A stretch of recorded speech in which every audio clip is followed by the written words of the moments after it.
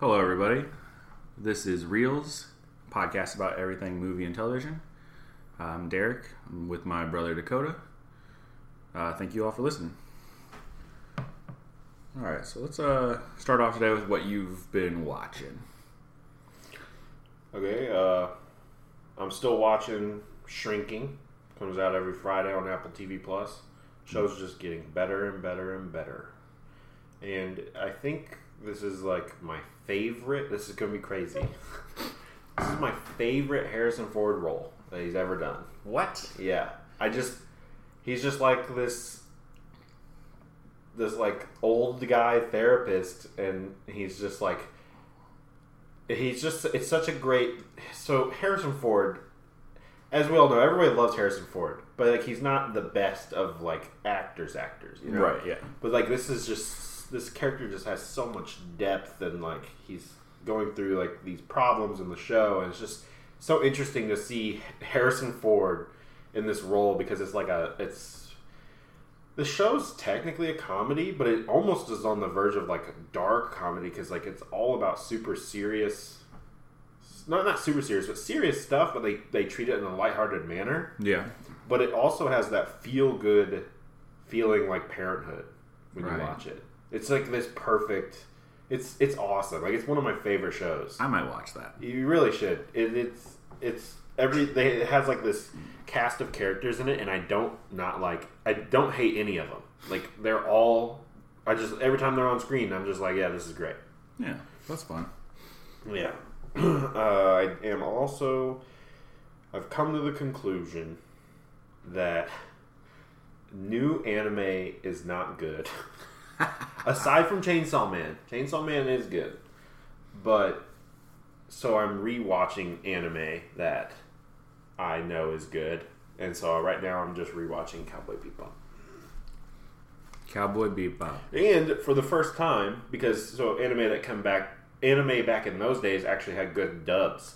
I've never seen Cowboy Bebop dubbed, and so I'm watching it in dubbed for the first time, which is nice. It's actually good. It's like Black Lagoon, which is... I don't know what Cowboy Bebop is about. Space cowboys. Oh, okay. Space. They're bounty hunters. Gotcha. That's it. Literally. Lame. Yeah. It's crazy that the show is so. The show's only like 24 or 26 episodes, and only like 4 of them are the main story, and the rest are just one-off stories, like a cop show. There's only 24 episodes. Yeah. And people talk about it all the time. I know. It's that good? Yeah. Weird. No, it's this perfect like combination. It's like, imagine it has like this Tarantino feel. Imagine if Quentin Tarantino made a sci-fi movie but filmed it like a Western. I can see it. You get what I'm saying? Yeah. And it's like a sci-fi bounty hunter movie but filmed it like a Western, and all the characters have ridiculous like in-depth backstories that are like, why are all these, like, how did all these people get on the same ship? Yeah. Because the show only starts with just Spike and Jet, which is, that's all it starts with, and then they build their crew. Oh, okay. I might watch it if it's that short.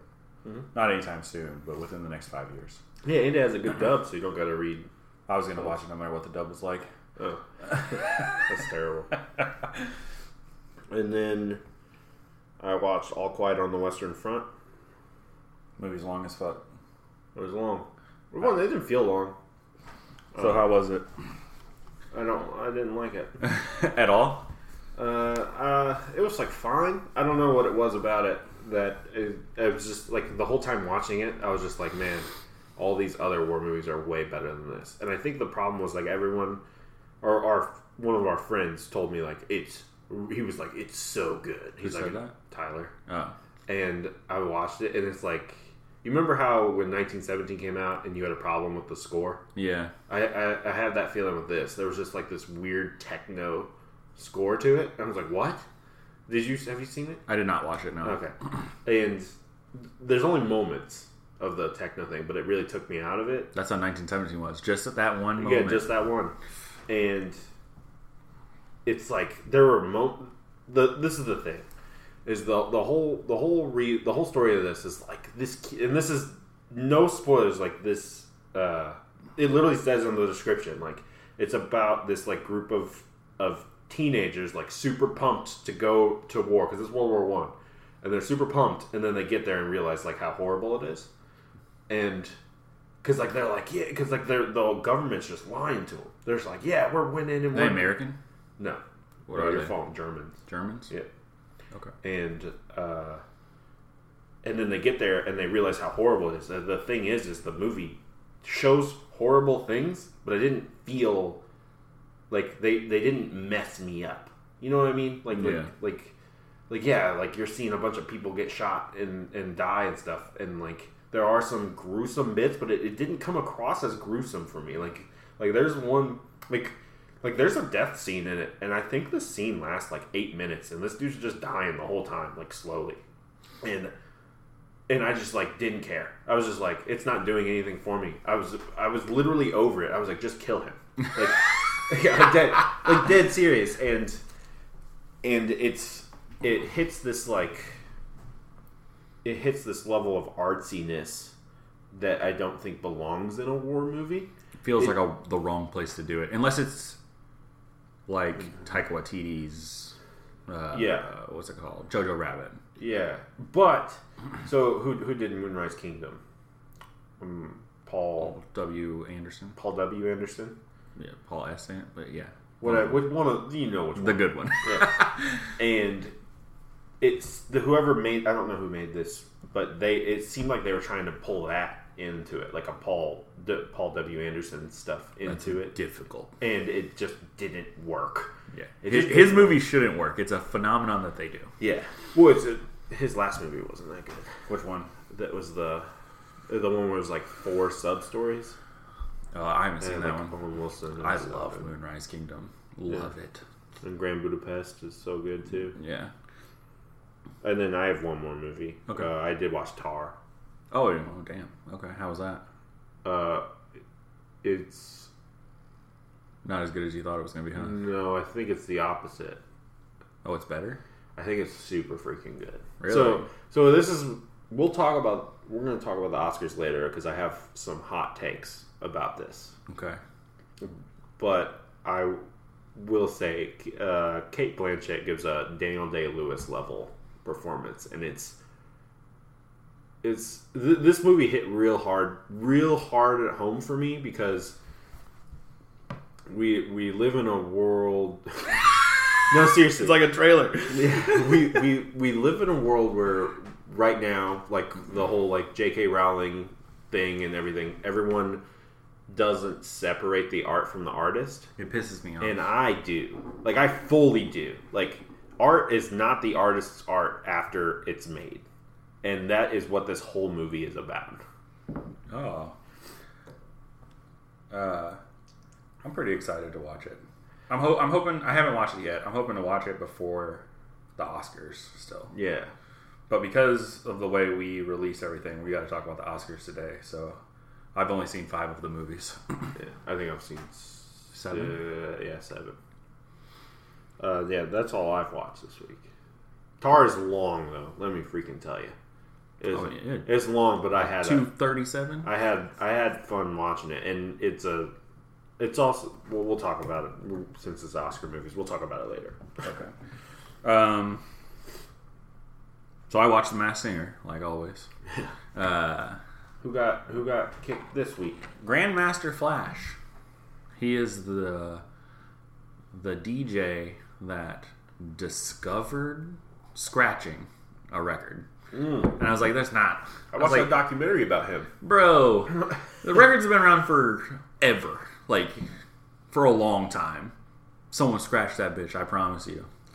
No, he did. I know the whole story to it. Okay. I remember watching it. Uh-huh. He was like in his mom's thing, and he wasn't supposed to be listening to music. And he heard her coming, so he put his hand on the record to stop and it. And it went, and then he was like, what? And then he started doing his thing. That's crazy. He cannot sing. That's why he went home. And 2 people are supposed to get a mask every week because it's kind of like the winner goes on to next week. Yeah. And the Medusa has been winning. and I think that it's Fergie. Sounds like Fergie. You think she didn't get unmasked this week either? So they introduced this new thing this season where they can save 3 people with a bell, and these motherfuckers saved her. Oh my god! I watched her performance one time with you, and it was just bad. Yeah, she's not very good. But the other contestant, the new one that beat her this week, is their sushi rolls. There's 5 of them, and it's the Pentatonics. Like, it's 100% the Pentatonics. So are they even playing music, or are they just doing it all a cappella? No, they're playing music. They're not doing it a cappella. They're all singing. Oh, dang. But I still knew, I was like, I mean, they're going to win. It's not fair to have 5 a cappella singers versus people that, some of them can't even fucking sing anyway, you know? Yeah. But it was like, instantly, I was like, how many girls are in there? Was it just one? I was like, oh, that's the Pentatonics. I hope they have. I'm not even like a big fan of like rap music, but when Wiz Khalifa was on there, it was like one of my favorite parts of the show. So I hope they get more people who just like flat out rap, like don't even sing, like they're just rapping. Yeah, it was a good change up when he was in it, you know. Yeah. And then so I did go and see Cocaine Bear. And I was hyped, you know. Yeah. And it pains me to tell everyone this, but the movie is not just not good; it's downright boring. Yeah. Which is boring. It baffles me how this movie called Cocaine Bear was boring. But I mean, you get a bear attack in the beginning. Obviously, it's a horror movie. But then we are introduced to no less than 12 characters, all with something to do, like a B storyline, in a 90-minute movie called Cocaine Bear. Dang. And 12 is the low end. Like, there are some that are less fleshed out, up to 16 characters. Yeah. So you spend, 25 minutes introducing characters and you're no fucking bear. And then after the introduction, we see them go to where the bear is going to be, all separately, because none of them are together. And then we finally get a little bit of bear. And there's one sequence in the whole movie that I think is worth watching. And there is some outrageous kills, which is what you're expecting from a movie called Cocaine Bear. The bear's ridiculous. It's killing people, doing stupid shit. The deaths are gory and gruesome and fun. And that whole sequence lasts maybe 12 minutes. And then it dips right back to shit again, and it ends like garbage. How'd the bear look? Like, was it good? It was very good. Oh, really? Yeah. It was A24, I think. Pretty sure it is. No, I think it's Universal. Oh, really? Yeah, but I could be wrong. But it does look like there are shots where the bear looks real, and it's pretty impressive. But there's just so many characters, not enough. Just when you expect, or when you go to see a movie that's called fucking Cocaine Bear, you expect the movie to be balls to the walls, like just stupid, over the top bullshit, and it is not like that at all. And it's kind of a horror comedy, and I would say like maybe 10% of the jokes hit. So it was just, it's rough. It was boring. Wow. Tiffany, we all went, me, my wife, and my child. And my wife leaned over to me about 35, 40 minutes in and was like, how is this movie still going? It felt like it was 4 hours long, and it was 90 minutes. Dang. I didn't have high hopes for the movie, if I'm being honest. Yeah, I would much prefer to watch the Winnie the Pooh Blood and Honey. Yeah. You don't like stupid horror as much as I do. I don't think. Yeah, but I like some, like Tucker and Dale versus Evil and stuff. That's a good movie. Yeah, those are great. It just has to hit for me sometimes. It's just a bear. You know what I mean? But it was supposed to be on cocaine. But we've seen like a good bear in like The Revenant. You know what I mean? Like a good bear attack. Yeah, that so is like a good it's one. just like they're just not gonna, unless it's like outrageous, ridiculous, like sequel wrong turns, you know? I mean, there is one kill in this that is so ridiculous that it almost redeemed the entire movie, but it didn't. But it's funny as hell. I won't spoil it, I guess. Yeah, I'll watch it. Okay. Sure. So after we got home that night, I knew that Megan was on Peacock. Oh, yeah. And I was like, oh, yeah, so that's... I tried to get my wife to watch this with me. I was like, I'm going to get this Cocaine Bear bad taste out of my mouth, and we're going to watch Megan. And Megan is incredible. I watched the unrated version. Yeah, I can't have spoilers for this because I am excited to see it. Okay, I won't spoil. So, you know, people were talking, like, the only thing that people were kind of negative on was that it was PG-13, the original cut. This unrated version adds maybe some cuss words and then a little bit of blood, but, like, just a little bit of blood. And it's the exact same runtime as the PG-13. So, I think that it probably works PG-13 also. Like, I didn't feel like I needed the blood. Yeah. I don't know why people, like... Sometimes I know a R rating is needed, but like when you have a movie like The Ring, you know, that's PG-13. That movie's terrifying. Yeah, you don't need it. Yeah. This didn't need it. But it's a lot like the new Child's Play, the Child's Play remake. Mm-hmm. And we both said that if that movie was called anything other than Child's Play, we would have liked it a lot. Yeah. Like, I still like the movie. It just seems weird to call it Child's Play when it's clearly not. But this is even better. It's like they took that concept and they gave it just so much charm, you know? But if you're going to watch it, we'll just talk about it more in depth once you watch it. Yeah, I'll get it done this week for sure. Okay. They do set up a sequel, and it made so much money that we'll definitely get one. So no, they announced it a few days after. I watched The Fablemans. And you're going to hate that movie, like you said. I knew I was. But I really enjoyed this movie. So, you know, it's a semi-autobiographical movie about Steven Spielberg's life as a child. Yeah. And, I mean, it's pretty well known that his parents got divorced. That's why a lot of his early movies have a broken family or currently going through a divorce, you know? But this really shows you just how fucked up his shit was as a child. And somehow, even though it is very serious stuff, not super serious, but, you know, more dramatic than not, he still has that, he can just put that magic into a movie where it feels like you had a good time, you know? Yeah. And it was like that. And the kid that he got to play him, I mean, it looks just like him when he was young. I don't know how he found this dude, but the kid can act too. I don't know how he's not getting nominated, at least for some of the smaller awards, because I didn't see him get a nom for anything. But I won't go super deep into this either. But I did very much enjoy this movie. Like, I think it's probably number 2 of all the best picture movies that I watched so far. Gotcha. And then I guess we can talk about the Last of Us. Oh yeah.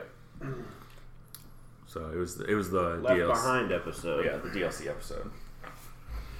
So what are your initial thoughts on that? This is my favorite episode of the season, and it is the only episode that I think did better than the game. It was very similar to the game. It was very similar, but it was better. What about it was better? It just flowed better. I think their interactions was just better and less awkward than they were in the video game. Yeah. I think the video game just kind of takes you out of it when you like have to do the water gun fight and all that stuff. When it's just one of those moments that could just be a cutscene in the game. You know what I mean? Yeah. They go out of their way. And in the fact that there's only one infected instead of in the game, it's a freaking horde. They spend all that time in the mall, which the mall is so different in the game. It's like desolate, and then like all of a sudden they just stumble upon like dozens of infected and they run away from them. It's this whole chase scene. But the one infected was good. This was their moment this was their moment because we know that Ellie probably kills Riley, like has to, Yeah, and just show it to us. They don't even show it in the game because I rewatched the game too because I was like I thought they did, but I think it's just mentioned in the part 2 that she had to take care of her. yeah. I don't think you have to show it. No, you do because I watched it and we were talking. We were talking with everyone there that was watching it, and none of them, everyone I watched it with, didn't have it because we were at, our grandma was watching it. You're saying none of them knew about the game? None of them knew about the game, and they didn't put 2 and 2 together that she would have to kill her. You know what I mean? I had to mention that, and so I don't think it's going to hit. I think. Well, they tried to mention it a couple episodes ago when she said, "This isn't my first." Yeah, I know that, but I can see what you're saying. A week-to-week show, 2 weeks later, that's rough for people to remember. And you know what's crazy is that we know that there's a scene with Ashley Johnson as her mom. I figured it would have been in this episode, so now I'm just like, I have no idea where the heck they're implanting that. I think I know. And I think it's going to be the last episode. Oh, God, if they do that, it'd be terrible. You know the runtime for the last episode? No. Oh, it's going to make you so mad? It's not going to make me mad because I've accepted it. It's bad. It's 43 minutes. Damn. This next episode is only 55, I think. That's okay. Introduce David and whoever this dude Joel's... what's his name? Troy Baker. Whoever this dude Troy Baker is playing, who... based on the previews, looks like it's substantial, and then go through everything that she has to go through, and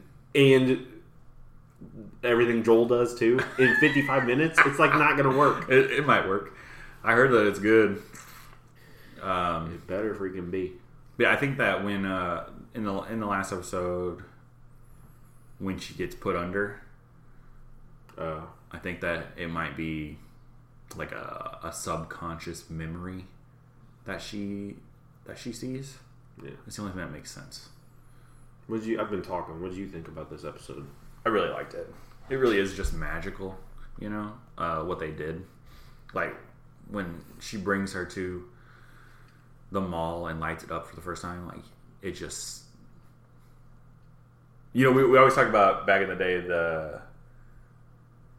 the rom-coms making it difficult for men, like all these women have these standards because this is what happened in the rom-coms. Mm-hmm. The Last of Us is going to do that. Yeah. For the next generation. I'm like, did you see what Riley did for Ellie though? Yeah. Like it's the best date night ever. I saw that specific moment actually. When Ellie's standing there and they turn all the lights on in the mall. Mm-hmm. The gradient is the lesbian flag. Like, really? Yeah, someone pointed it out, and it's like because the lesbian flag starts out like it's like purple on top, and it fades into like an orange, and that's what it does. That's awesome. So that's really cool. Yeah, I mean, I really enjoyed this episode. What's her name? Storm Reed? Yeah, she is phenomenal. I know I've seen her in things. Well, she plays Zendaya's sister in Euphoria. Right. I know that. That's one of the major things I've seen her in. Yeah. She's in those weird horror movies that are all filmed like the COVID ones, that are filmed on like cams. Where you just Paranormal Activity. No. This is like it's getting live streamed, or they're talking over, and it's just you just see the different things. And one of those is supposedly good. Yeah, I think that's what's the one she's in. It's called Missing. The one with the guy who did the live action Cowboy Bebop, the actor. I don't know, from Harold and Kumar. The Harold, I think. I don't know. And whichever one he's in, they say it's I don't good. know that dude's name. I don't know. It's John Cho. Oh yeah, Jonathan Cho. But yeah, this episode was, it was phenomenal. I really hope that the second game, the second game does not have the same structure as the first game. The first game, Joel and Ellie go and they meet someone, and they spend some time with them, and then they go and they meet someone else and they spend some time with them.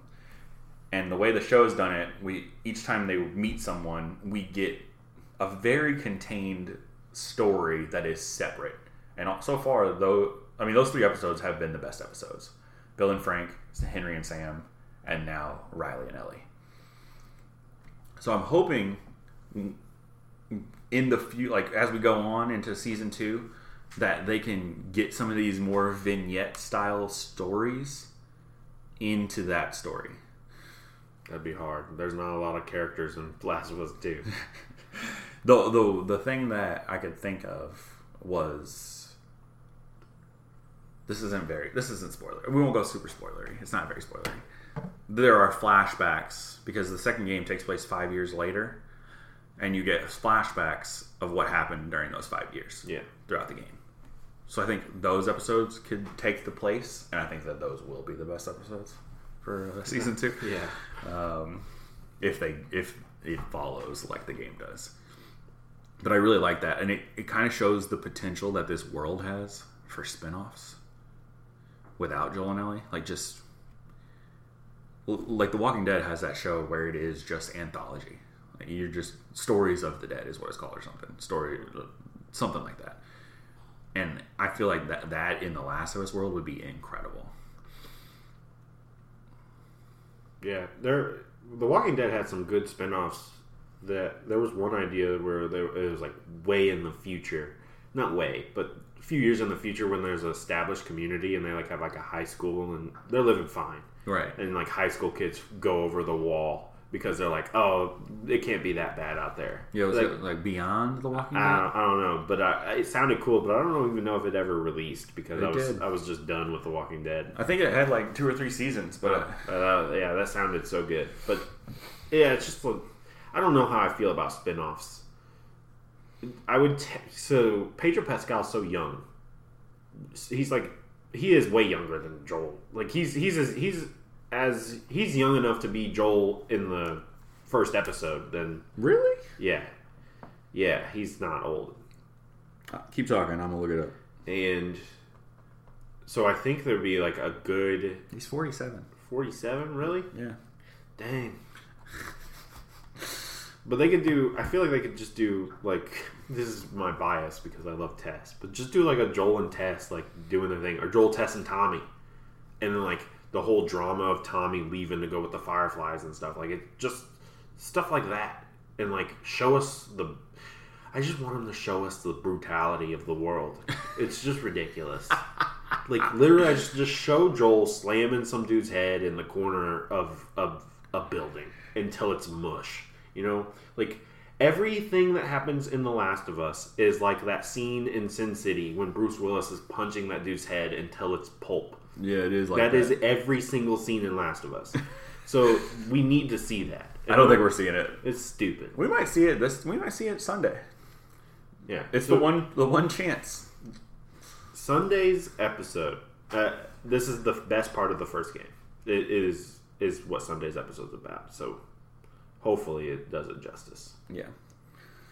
But yeah, I mean, these last 2 episodes are going to be scary because they are the pivotal moments. This episode pivotal for Ellie, and the last episode pivotal for everything and Joel. Yeah. So it really does ride on this, but up until this point, I've just loved this show. You know? Yeah. So I want to start separating the news and the trailers. Cool, man. There were some good trailers this week. So let's talk about trailers. What all did you see? Well, my favorite trailer this week was like, what was it called? The Blackening. Did you see that? Yeah. That trailer was awesome. That movie, I was laughing so hard at the trailer. I think that movie's going to be great. I mean, it kind of looks like this generation's Scream. Yeah, no, it just looks awesome. Yeah. Like I'm gonna have a blast when I watch that. It looks very fun. Yeah. What else did you watch? I don't know. I didn't save them. Okay. Did you see the 2 Disney trailers, Haunted Mansion and Peter Pan and Wendy? Peter Pan and Wendy, I did not Haunted Mansion. Peter Pan and Wendy looks awesome. looks so good. I told my wife because she likes. I don't know if she actually likes Peter Pan, but I love Peter Pan. Yeah, it's a cool story. The movie's okay, the original cartoon movie, and all the other movies are just movies. Yeah, and this movie just looks incredible. I watched it, and then she watched it a few hours after me, and as she was watching it, and when she got done, I was like, that looks like the best Peter Pan movie you've ever seen, and she did not think so, but I do. I mean, we always have a problem with these live action remakes. Some of them don't feel like they're magical enough, some of them look too real. The Lion King just was awful.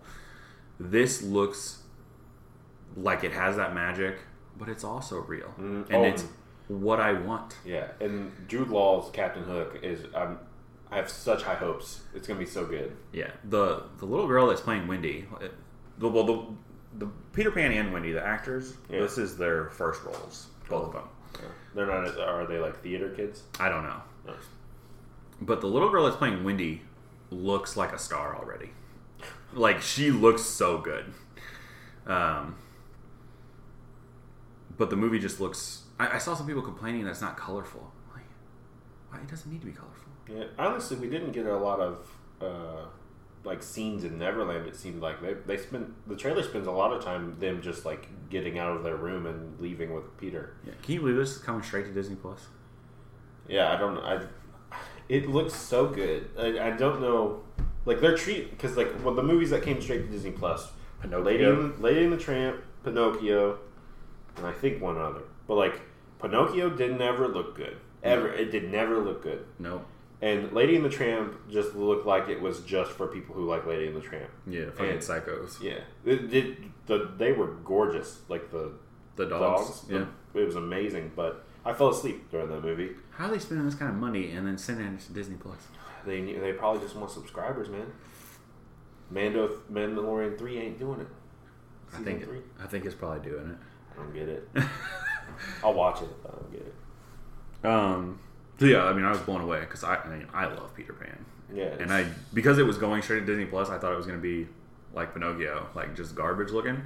I am excited for this movie. Yeah. Do you think they'll do you think they'll have Lost Boy in their soundtrack? Because that'd be cool. No. Damn. It would be cool though. So you didn't see the Haunted Mansion trailer? No, I skipped past it. It's actually looks very good. Really? Yeah. Very funny the whole time. I don't really know what's going on, Yeah. But it just looks like a good time. Owen Wilson is hamming it up. He's playing a priest that's coming in to do Owen Wilson is? Yeah, Owen Wilson. And the ending, the last thing that they show in the trailers, someone's like, "Well, what if they get in here?" And he's like, "Let them come in here." He picks up this big old axe. And they're like, "They're dead already." And he's like, "They're about to be deader." It's absolutely hilarious. And I never would have thought that I was going to watch this movie, but I'm 100% going to watch this movie. Wasn't Eddie Murphy's movie just called Haunted Mansion too? Yeah, it was based on the same thing. Based on the ride from Disney World or whatever. Oh. Or Disneyland. Well, if Owen Wilson's in it, I'll watch it because I'll watch anything that he's in. Yeah, it looks very good. And in front of Cocaine Bear, I got a Beau is Afraid trailer. Oh yeah, I've seen one. I don't know if this is the one that's already been released, but this was the first time I'd seen anything about Beau is Afraid. And it just looks absolutely bonkers. And it may be better than Hereditary and Midsommar if it holds up to what it's looking like. I don't know. You must have had a different trailer because I remember when I saw it and I was like, I don't know about this movie. And it kind of looks like a whole, a big group of people are forcing him into his own nightmares to live them and studying him. Yeah. Well, so you definitely saw a different trailer because my trailer, which was months and months ago that I saw, I didn't know what the heck was going on. So the fact that you do means you saw some more stuff. It looks very good. I'll watch anything my man's makes because Hereditary and Midsommar are just absolutely incredible. But Joaquin Phoenix looks like he's, gonna basically play the Joker again, but a normal man. yeah. You got one? Yeah. I knew I had trailers. I was finding them. Are you done with your trailers? Yeah, that's everything I saw. So, Mafia Mama. Did you see that trailer? I didn't watch it. Oh my god, it looks so good. I couldn't believe it. But I love Toni Collette. So the story is... This is a show, right? No. Oh, it's a movie? No, fat out movie. And she is like the granddaughter of some Italian mafia guy. Yeah. And he dies, and he leaves everything to her to run, and she didn't even know he existed. Damn. And so she rolls up. You have freaking Monica Bellucci as like his right hand woman, and Toni Collette as her like American blonde soccer mom is in charge of the mafia, while you have Monica Bellucci trying to teach her everything and getting frustrated and whatever. That sounds good. It just looks so fun, and it looks so good. And Toni Collette and Monica Bellucci are just great in everything they're in. And then I also did Somewhere in Queens. Did you see this? No. It's got Ray Romano in it, and I don't know her name, Lori from Roseanne. Oh, okay. And, what is her name? Yeah, and so they have a son, and he is like, I think he's playing I don't know which sport. I'm assuming basketball. Lori or Jackie? Wait. Isn't her name Lori and Roseanne? Roseanne's sister. Jackie. Yeah. My bad. Jackie. So Ray Romano and Jackie, and I love Ray Romano. Yeah. And it's like his son. They're trying to like give his son scholarships and stuff, and he's like dead set on his son helping him with the family business and stuff, and his son's dead set on that too. And so it's like it's about him trying to do right for his son, but like the mom is like, no, he needs to work for us, and the dad in Ray Romano's like, well, if he gets a scholarship, like, why not? So it's going to be good. Yeah. It looks good. I did see another trailer, but it wasn't very good. So we don't need to talk about it. Okay. So then for the news, I don't got a lot. Not a lot happened. But we will talk about Zendaya getting her pay. Did you see that for Euphoria? No, I didn't know. $1 million an episode. Dang. Yeah. For the season 3? Season 3. All their contracts were up, so everyone was scared because, like, the show's kind of made every single one of them into a star. Yeah. Everyone was kind of like, how are you going to do another season if all of them leave? So she was the first one to be, like, that we know is coming back, and she's going to get $1 million episode. So that's cool for her. Yeah. She deserves it. I mean, that show lives and dies by her, I feel like. Yeah. You don't watch it, though, really? I watched part of the first season. Kind of keep up with it every now and then. Yeah, I think it was like, it's either episode 5 or episode 6 of the second season. It was one of the best episodes of television I've ever seen. Yeah. And I don't even like Euphoria like people like Euphoria. Like, I really only watched it for one character, and it's not Zendaya. Really? Yeah. See, I feel like mine is Zendaya. I feel like anytime it's someone else, I can't stand the show. No, she's like my second favorite. So, which character? Her drug dealer. Oh, well, he's not really a character. Like, he's barely in it. No, he's great. He's in it way more in season 2. Oh. Way more. I just don't like none of her fucking friends.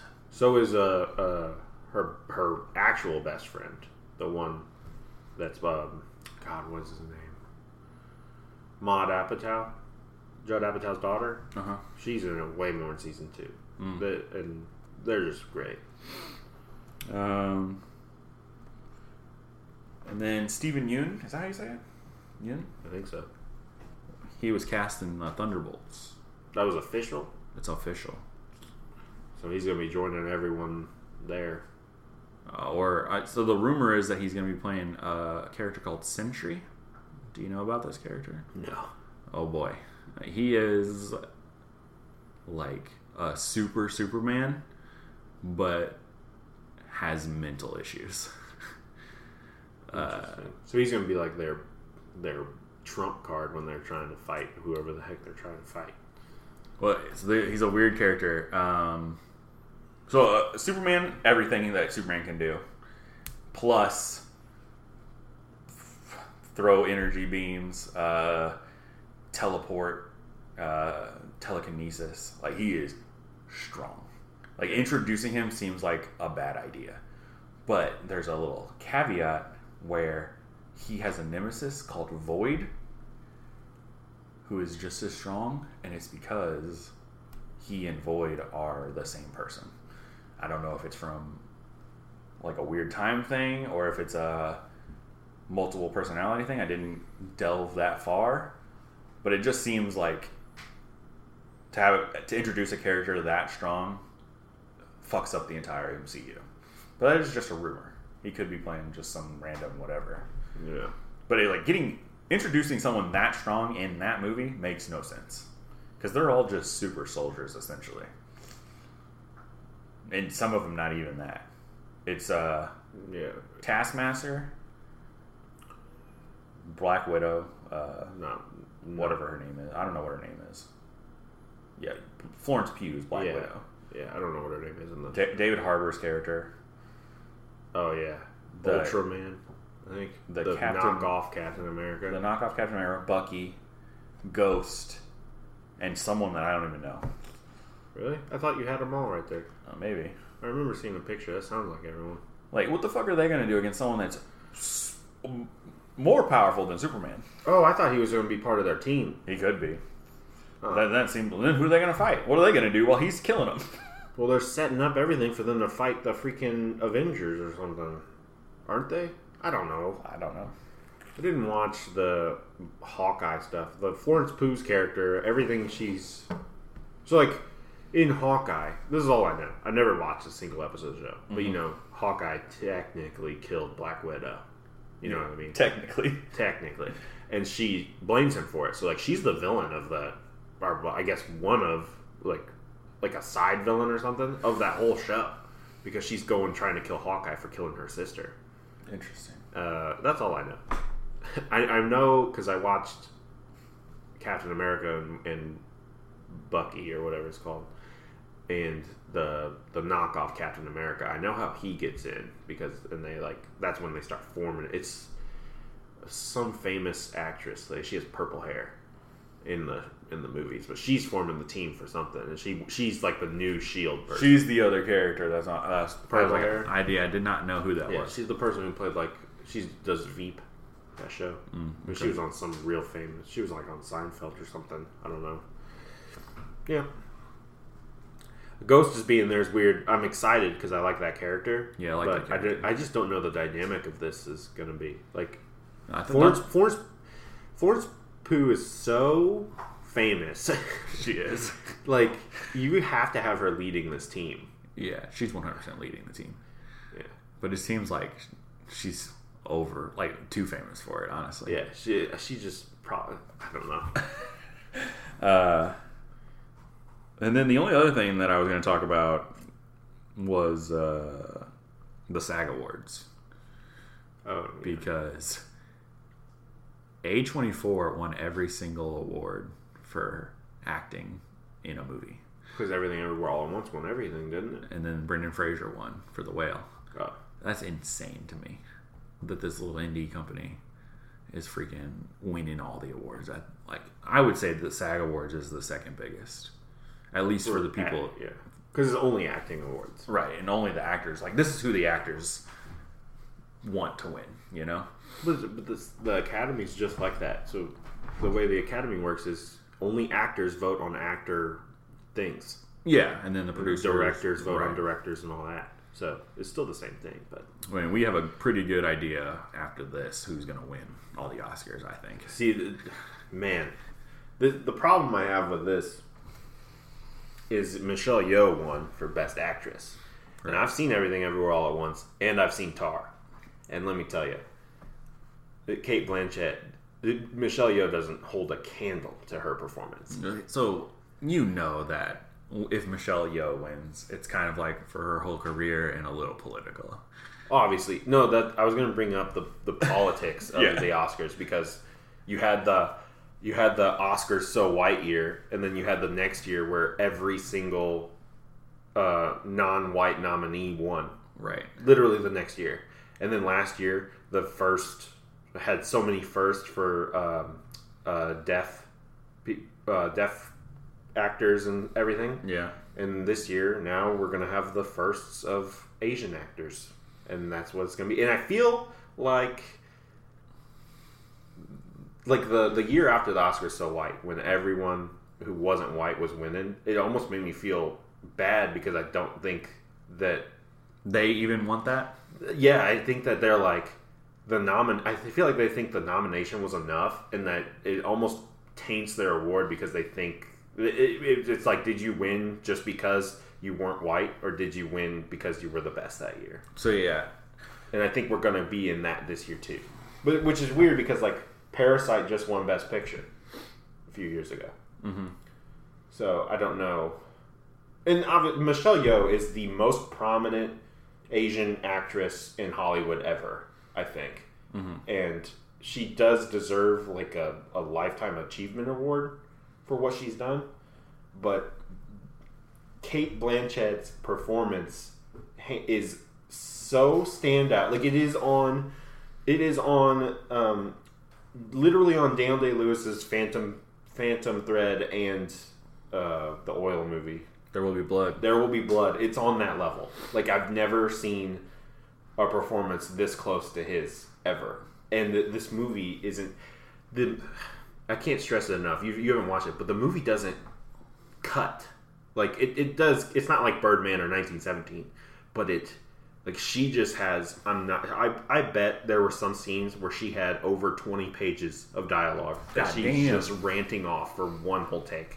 And there's no secret cuts. They don't film it like that. You can't... There's no secret cuts. And it was so impressive to watch her. And I just feel like the Screen Actor Guild Award makes me worried. Not worried, but like... Michelle Yeoh might win. She's 100% going to win. Well, I have two rumor things I want to talk about, and then we'll go back to the SAG Awards, and that'll segue right into the topic. Okay? Yeah. So, the two rumor awards happen to be a rumor... Oh, what did I say? The two rumors that I have happen to be both DC related, so it's extra fun. Okay. Ben Affleck is supposedly going to be directing the Batman Brave and the Bold movie. Oh, fun. Yeah. That's awesome. Well, that's just good because Ben Affleck is such a Batman fan. Yeah, and, we talked about, I think maybe on our first episode, about how James Gunn was going to try to save face with the Snyder people. And this is how you save face, having Ben Affleck direct the Batman movie. Even though it's not going to be the one that he was originally going to direct, he's still getting to do something. Yeah. If he can keep the fighting style that like his Batman has for this new Batman, yeah, it's gonna be awesome. Yeah, we'll see. But it is exciting. Do you think they're gonna try and make a new Batman suit, like a wholly different suit, or you think they're gonna try and keep it close to Ben Affleck's style suit? No, I think it'll be completely different. Interesting. It'll be blue. It'll be blue. It won't be blue. So yeah, that's pretty exciting. The other thing was, apparently there is a Batman Beyond animated movie in development that is supposed to be DC's answer to the Spider-Verse movies. So like a real, actual animated movie. Yeah, do they say if they're bringing back? Well, it's just a rumor. Oh man. But because he has a podcast that he just talks about all that stuff. Yeah, I mean, it would be pretty dumb not to bring him back. Yeah, God, that'd be so cool. But then, like, what do you do about Batman then, though? Because Kevin Conroy just passed away. Yeah, man, I don't know. But can you imagine a Batman movie, like a made for adult animated Batman Beyond movie? Gosh, yeah. It'd be so great. It would be incredible. They can. I assume, man, it's gonna be hard because like you can't.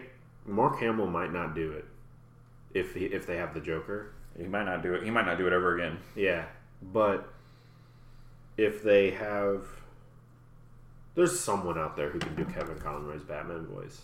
I mean, Troy Baker can. It's okay. I was going to say Troy Baker can do Mark Hamill's, so someone can definitely do Kevin Conroy's Batman voice. Yeah. Troy Baker. It's just going to be sad not knowing it's not Kevin Conroy. Yeah.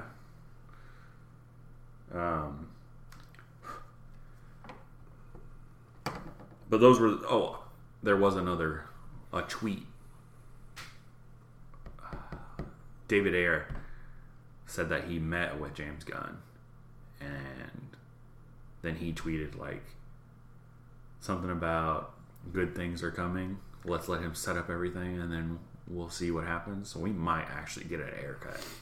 And if that movie ends up being good, it'll be insane. Yeah, they actually can't release it because if it is good, the Snyderverse fans will fucking lose their minds. They'll be like, Batman v Superman should have been the ultimate cut. You should have released this. Justice League should have been the Snyder cut, and we would never be in this situation, and they'll never win him over. Yeah, maybe they'll just let him direct something else. Yeah, letting him direct something else, giving him Swamp Thing. I don't want him to do Swamp Thing.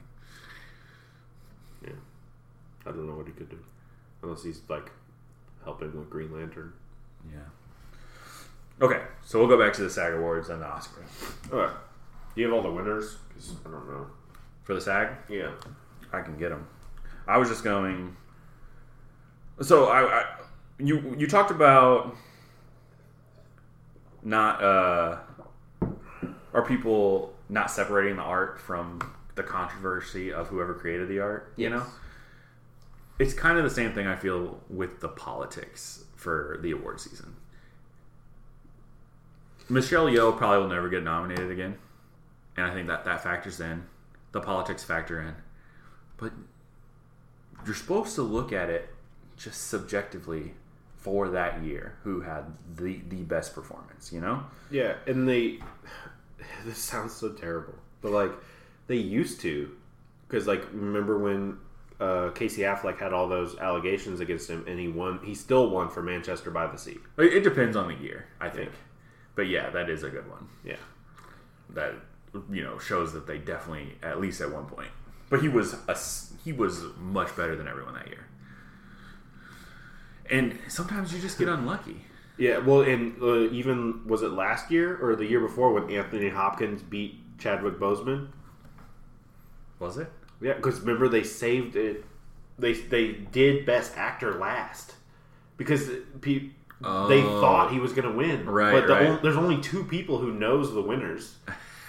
and then he won, and then they cut him off so short because he didn't even show up, and he was like completely stunned because they saved Best Actor for after Best Picture. That's funny. So there you go. There's another one that is, I don't know. I've never seen The Father. Yeah, I just it happens to people. They have their one performance of their career, but they're just, the competition that year is just stiff, and they don't get their Oscar. Yeah, like Sylvester Stallone. Yeah, or Sandra Bullock for Gravity. I forget who she lost to. She did lose? I think so. Maybe she won. Yeah. But, I mean, Will Smith before this last one, you know? Yeah. It happens. So, yeah, it kind of sucks for Michelle Yeoh, but it's still, if she wasn't the best that year, she still shouldn't win. Yeah. But here are the SAG Awards for a cast in a motion picture. It was Everything, Everywhere, All at Once. Mm-hmm. Which seems like it should be going to the Banshees of Inisherin. Yeah. Well, yeah. I think, personally, but I don't know. I think even... So I've only seen like 30 minutes of Everything, All at Once because I was too high to finish the movie. It was quite complicated. Yeah. But I watched The Fabelmans, and everyone in that movie is good. I mean, Michelle Williams plays his mom. She's phenomenal. Yeah, she's great in everything. Paul Dano plays his dad. So I think that Everything, Everywhere, All at Once is probably the lowest one that got nominated. See, I don't know. The thing about Everything Everywhere All at Once is that it's such a quirky movie that it's hard to judge the performances because they have to the performances are still part of the like weird, not like the quirkiness. Like it's like in Grand Budapest, like Ralph Fiennes, right? He's like overacting for his character, but it works in that world. You know what I mean? Mm-hmm. And so I think that it's hard to judge these because it's such a oddball of a movie that, like, thinking on it, like, do I find any problems with Michelle Yeoh's performance? No, not at all. No. And Ki Hu Kwan, he's sweeping. He's doing a J.K. Simmons sweep. He's not lost. But I don't think he has a strong contenders. Well, I mean, kind of. He has, like, Brendan Gleeson. And Barry Keoghan. Yeah, I mean, Ki Hu Kwan's is the best performance in Everything Everywhere. In the first 30 minutes, he's definitely the best. Yeah. So then, female actor, it went to Michelle Yeoh. Over Cate Blanchett, Viola Davis for The Woman King, Ana de Armas for Blonde, and Danielle Deadwyler for Till. Don't even know what that is. Yeah, I've already said. You said that you definitely think Cate Blanchett should win. I haven't seen any of these movies, so I don't really have anything to put in.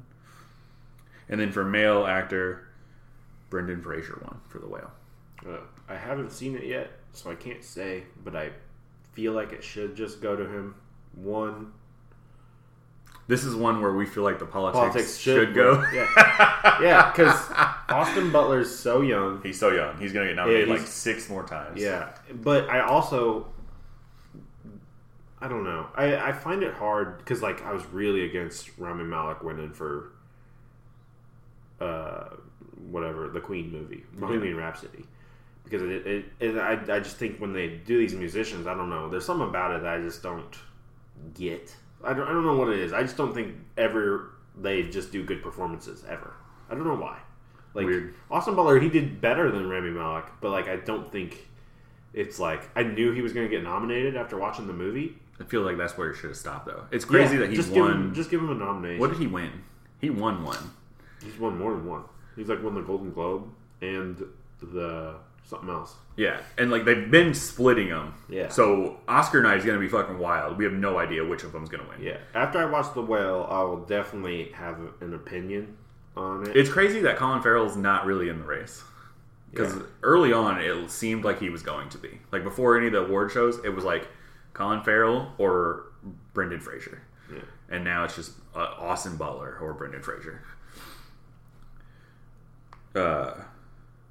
The other two that got nominated for this, though, were Bill Nighy for A Living. Yeah, I ain't seen it. And then Adam Sandler for Hustle. Hustle's that new? I guess. Wait. Really?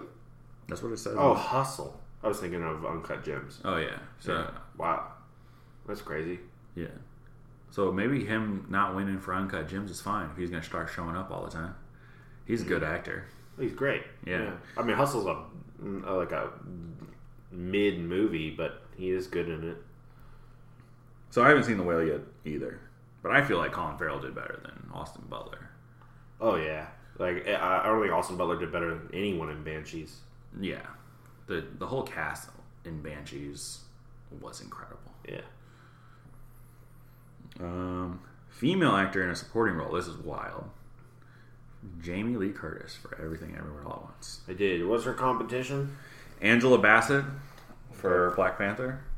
Hong Chow for The Whale. I don't know. Yeah, I know who that is. Okay. Carrie Condon for The Banshees. And Stephanie Sue for Everything Everywhere All at Once. The daughter. Okay, the daughter. The thing is I think Jamie Lee Curtis is the second best actor in Everything Everywhere All at Once, behind Ki Hu Kwan. She's having fun with it, you know? Well, yeah, she is, and like she plays so many different you haven't seen it, but like they go through so many different versions of their characters, and then she's just always spot on. I don't know. I don't know. I feel like giving Jamie Lee Curtis a nomination is enough. I don't know. Her comp, like the only one is like Angela Bassett, but like I've never seen Black Panther. I know she won one award for it, like the Golden Globe. Yeah, she did win. I think this. It's a hard category. It's a category that's been flopping. Yeah, I'm not sure, but everyone. I think the industry thought that Angela Bassett was winning no matter what. Yeah. So this was fucking crazy. Yeah. And then male actor in a supporting role, Ke Huy Quan won. Yeah, he's sweeping. There's no competition. Yeah. Even though Brendan Gleeson and Barry Keoghan gave amazing performances. Right. They're both nominated. Paul Dano for The Fabelmans, and then Eddie Redmayne for The Good Nurse. Yeah. So I mean, that's just some stout competition, but I feel like Paul Dano, he'll get nominated again. Yeah. So it's not a big deal. Barry Keoghan probably will too. And Eddie Redmayne's already won. Yeah, he's won Best Actor. So yeah, he's fine with it. See, yeah, but that's more of the politics, right? That's just how it works. I'm just talking about how it works. The reason Daniel Day-Lewis didn't win or lost to Rami Malek for the Phantom Thread for Phantom Thread was because they're like, oh, that would make Daniel Day-Lewis the most winningest actor ever because he would have 4 Best Actor wins. Yeah, and they were like, he doesn't need it. He already has 3. It's just so stupid. And it's the best performance ever in the history of movies. I've still never seen it. Is his performance in Phantom Thread. Okay, so then on the television side, there's not a lot of awards at the SAG Awards. I know. Yeah. I bet it's a crisp show. I bet it's fun. Yeah. Ensemble in a drama series. Do you know who won? I'll let you guess if you don't. I'll guess. You want the nominees? Sure. Better Call Saul, The Crown, Ozark, Severance, The White Lotus. The White Lotus. It did win. Yeah. But Severance should have won. White Lotus has a bigger cast. Yeah. But I know Jennifer Coolidge won for her role anyway. She did, yeah. So, good for her too. That's the next one. Female actor in a drama series. Jennifer Coolidge won. Elizabeth Debicki for The Crown was nominated. Mm-hmm. Julia Gardner for Ozark. Laura Linney for Ozark, and then Zendaya for Euphoria. So I love Jennifer Coolidge is cool. I've always liked her, and she does kill it in White Lotus. But man, Julia Garner's performance in the last season of Ozark is something special. The Ozarks kind of doesn't ever win awards, even though it gets nominated. She's won before. Julia Garner has. But what was the other one? Can you read off the nominations? Laura Linney? No. Elizabeth Debicki? Yeah. The final season of The Crown really sucks. Like, it was... I love The Crown. Like, love The Crown. And the final season was just a big old letdown. High quality, but just boring. The more modern you get, the less fun it is. Yep.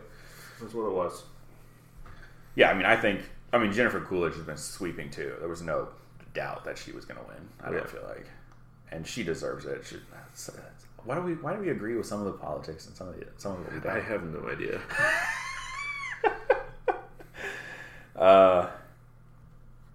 Male actor in a drama series.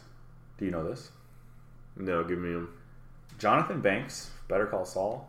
Okay. Jason Bateman, Ozark. Jeff Bridges, The Old Man. Bob Odenkirk, Better Call Saul. Adam Scott, Severance. Oh, I do. It's Jason Bateman, isn't it? Yeah, he did win finally. I guess because it's the final season. Yeah. Also political. The reason, like, they wait until they know you're about to be going out, and then they give you the awards. Yeah. Probably someone from Better Call Saul probably should have won that role. But I don't really know. I don't know, man. Adam Scott. You know, when a comedian does it, it just seems more impressive. Yeah. And Severance is good. And he's got to play 2 separate characters in that, too. His innie and his outie, you know. Oh, yeah. Ensemble in a comedy series. Don't really like the comedy series. So I don't know anything. Do you want to guess? I don't know what Is Atlanta a comedy? It's technically, but it's not even nominated. Oh. So it's Abbott Elementary, Barry. Oh, the Abbott one. It did, yeah. Yeah, people love that show for some reason. I don't know anything about it. The other one were The Bear, Hacks, and then Only Murders in the Building. Jeremy Allen White didn't win for The Bear? Well, this is just for the ensemble. Oh, okay. He did win. Yeah, I was about to say. Yeah, he did win. Yeah, I mean, I don't like to follow comedy series. I don't know what it is about them. I just don't enjoy it. So the only one I watched was The Bear, and that's very, very liberal to call it a comedy series. Yeah. Which they do. It was like when The Martian was under the comedy category, right? For the Golden Globes. Stupid. Best female in a comedy series. Christina Applegate, Dead to Me. Rachel Brosnahan, for The Marvelous Miss Maisel. Quinta Brunson, Abbott Elementary. Jenny Ortega for Wednesday, and Jean Smart for Hacks. You got guesses? You don't even know what any of these shows are. Jean Smart won the Golden Globe. She won this too. Yeah. I don't even know what. I've never heard Hacks until this. Hacks the HBO Max show. Yeah? Yeah. Huh. And then finally, male actor in a comedy series, and it went to Jeremy Allen White. Anthony Carrigan for Barry was on there. Bill Hader for Barry. Steve Martin and Martin Short for Only Murders in the Building. No, he didn't have any competition. Well, Bill Hader does good, and Barry is well acted, but Steve Martin and Martin Short. My wife watches that show. That show just not. That shouldn't even be in awards at all. Oh, I lied. There is more. There's a best female actor in a television movie or limited series. Oh God, I ain't gonna know this. It was Jessica Chastain in George and Tammy, that country music show. Emily Blunt for The English was nominated. Julia Gardner for Inventing Anna. Niecy Nash for Dahmer, and then Amanda Seyfried for The Dropout, who I would have assumed would have won. Who? Oh. Yeah, Amanda Seyfried. Oh. Because everyone was just raving about her. But I guess that's kind of like, she's so young, she'll get another one too. I don't think she's that young. I mean, she's younger than Jessica Chastain. Yeah. And then male actor in a television movie or limited series. Steve Carell for The Patient. Taron Egerton for Blackbird. Sam Elliott for 1883. Paul Walter Hauser for Blackbird. Or Evan Peters for Dahmer. It should be Evan Peters. See, I think it should be Paul Walter Hauser for Blackbird. But it was Sam Elliott. What? Yep. Golden Globes got all of that crap for letting Evan Peters win that the SAG Awards were like, no. I guess so. That's his, like... I haven't even finished Dahmer. I think I have 2 episodes left because it's just hard to watch. Because it's boring? It's boring and slow, but it's a masterful performance. Well, the dude that plays in Blackbird, the one that plays the bad guy, the fucking with the mustache? Yeah, he is I saw a clip. Good. I saw a clip from Blackbird. He is good in that movie. And I watched The Patient, too. Steve Carell was good in that, too. But I feel like the dude that he was trying to talk out of killing people, the guy that plays Bill Weasley. Oh, Domhnall Gleeson? Yes, that's his name. Was way better than Steve Carell. Like, he's just acting circles around him. Yeah. But that is all of them. I lied. There's one more. There's the stunts for television and then for movie. Yeah. What do you think won stunts for movie? I need to know the movies. Avatar, The Batman, Black Panther, Top Gun, The Woman King. Top Gun. Yeah, who won? It was always going to win, you know. Yeah. Being in a real plane is rough. And then for television series, Andor, The Boys, House of Dragon, Rings of Power, or Stranger Things. I feel like some of those don't even have any stunts. Yeah, how The Boys? It was Stranger Things. What? Yeah. Wild to me. That is crazy. Okay. So now we're going to talk about the Oscars. We're going to go through, each category? Yeah. And we'll... yeah. I mean, just the big 5 or all of them? We can go... We'll just skip some of the big 5 and like best animated movie, cinematography. Yeah, stuff like that. Okay. We'll do Best Picture last since we'll talk about all these movies. Can I say one thing about Tar that I like though, real quick? Go ahead. So when you start Tar, you have to sit through the whole credits at the beginning of the movie because they want to force you to see everyone that made that movie. That's weird. I thought it was the coolest thing. All right, we'll do writing. Writing? Yeah, original screenplay. Okay. The nominees are Banshees of Inisherin, Everything Everywhere, The Fabelmans, Tar, and Triangle of Sadness. So between the two of us, we have seen all but The Triangle of Sadness. Yeah. I think just because of how complex Everything Everywhere is, I think it's gonna go to that. And it probably should. I do think that Banshees has a subtle. This is a hard category because like Banshees has subtleties in its story, like nuances that are really good. Mm-hmm. And if they're there in the screenplay, like if they come off the page like that, right, it's good as well. Like the only thing that makes Everything Everywhere All at Once the contender is how complex and how it all works at the end. That script's got to be 300 pages. Yeah, and but also on the other hand, Tar is a very smart script because like people, I was reading articles like people think that her character Lydia Tar is a real person. I thought I saw people saying that it was. Yeah, it's not. It's completely fictional. Everything about it is complete fiction, and the script is so smart in the way they're like talking and just the dialogue is great. So it's a real toss up, but I think Everything Everywhere is going to win. So I've only seen Banshees and The Fabelmans, and I would give it to The Fabelmans. I just think that it was funny when it needed to be funny, but it was dramatic when it needed to be dramatic, and it all comes across through the dialogue, you know. Yeah. And I told you that I had problems with Banshee's story, so like that's why. And I haven't seen any other ones. So we'll just go. I think that Everything Everywhere All at Once will win. Yeah, that is what I think. So we'll go to adapted screenplay. All Quiet on the Western Front, Glass Onion, Living, Top Gun Maverick, and Women Talking.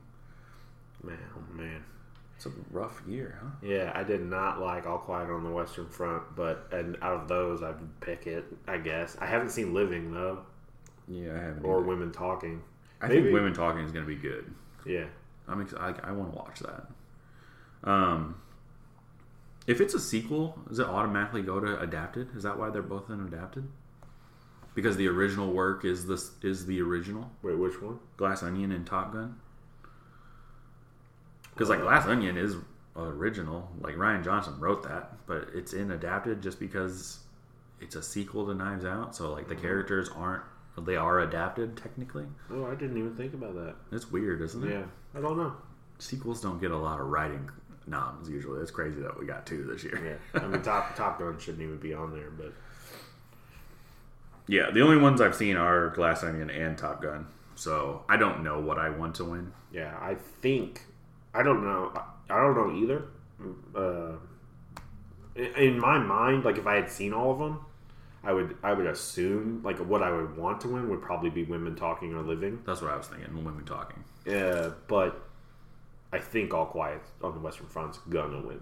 I think Women Talking is gonna win. It's written by a female. What? No. It's going to win. All right, visual effects. It's going to be fucking Avatar. Yeah, there's not even a competition. If anything else wins, I'll never watch again. Yeah, that's outrageous. It would be outrageous. Sound. All Quiet on the Western Front, Avatar, The Batman, Elvis, Top Gun Maverick. I've seen all those. Wait, I haven't seen all Quiet. Wait. Was Avatar on there? Yeah, Avatar, The Batman, Elvis, Top Gun, and then All Quiet on the Western Front. Yeah. I feel like The Batman should win. Just because of the Batmobile? I just think it had I don't know, like it was the only one where like sound stood out. Like score stood out, but like also sound. Yeah, I feel like Top Gun actually the sound didn't stick out for me. Yeah. And Elvis was all over the place. Oh yeah, I don't think Elvis should win at all. Yeah. But I guess the only other one I would be okay with winning is like Avatar. But also the sound still didn't stick out. But I just know that it's so technical that it might win. Yeah. The Batman, there's like very little dialogue in that movie, so it's just sound the entire time. So it really does stick out. Yeah. When he walks out from the shadow and you can hear his footsteps. Yeah. Oh my god. It should win. And I think it will. Do you think it will? Yes, I actually do. Skip the short films. Yeah, I haven't seen any of them. Production design. All Quiet on the Western Front. Avatar. Babylon. Elvis. The Fabelmans. Man, this is a rough year. Yeah, what is Avatar like? Avatar's all on blue screen. Like, Yeah, what kind of production design does it have? It doesn't seem like Avatar's going to win this one. All Quiet on the Western Front had good production design. That's all I can really talk about out of those nominees, I think. Yeah, you watched Elvis. Oh yeah. So it depends. So Elvis or Babylon will win if they're going to go for style. Yeah. But I think All Quiet on the Western Front or the Fabelmans will win if they're going realistic. Yeah. Elvis and the Fabelmans both had fantastic production design. So, Yeah. Yeah, that's a hard one to pick. Yeah. But I would usually the production design usually goes to war movies, so I would just pick All Quiet on the Western Front. Yeah, I think that it probably will win. They'll give Netflix something. Original song? If I know any of them. I don't know a single one. Applause from Tell It Like a Woman. Hold My Hand from Top Gun Maverick. Don't remember it at all. Nope. Lift Me Up from Black Panther. Natu Natu from RRR. And This Is a Life from Everything Everywhere. I have no opinion on this, but I believe Natu Natu will win. The RRR one? Yeah. Yep. That's exactly what I was thinking too.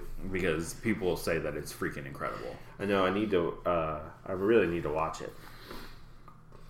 Okay, score. You know what's crazy? The Batman's not on here. They just show no love, man. All Quiet on the Western Front, Babylon, The Banshees of Inisherin, Everything Everywhere, and The Fabelman.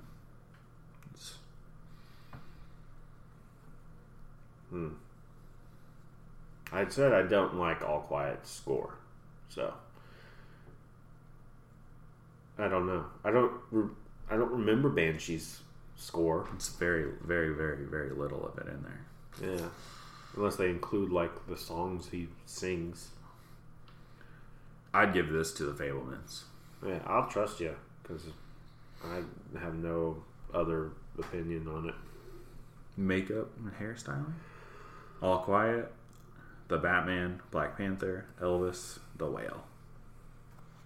I think this has to go to The Whale.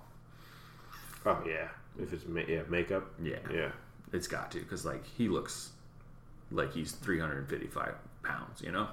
Yeah, I think he's supposed to be 600 pounds. 600 pounds. Yeah, Goddamn. I think so. He's soft then. Yeah, I think that it will win, and it probably should win. I just don't. The Batman and Black Panther, I don't feel like. And Elvis, Yeah. The only makeup the Batman has is his black grease on his eyes. International feature film. It always seems like a silly category when one of them is nominated for Best Picture, like All Quiet on the Western Front is. Yeah. It's like it's gonna win. Yeah, it is. Never even heard of any other ones.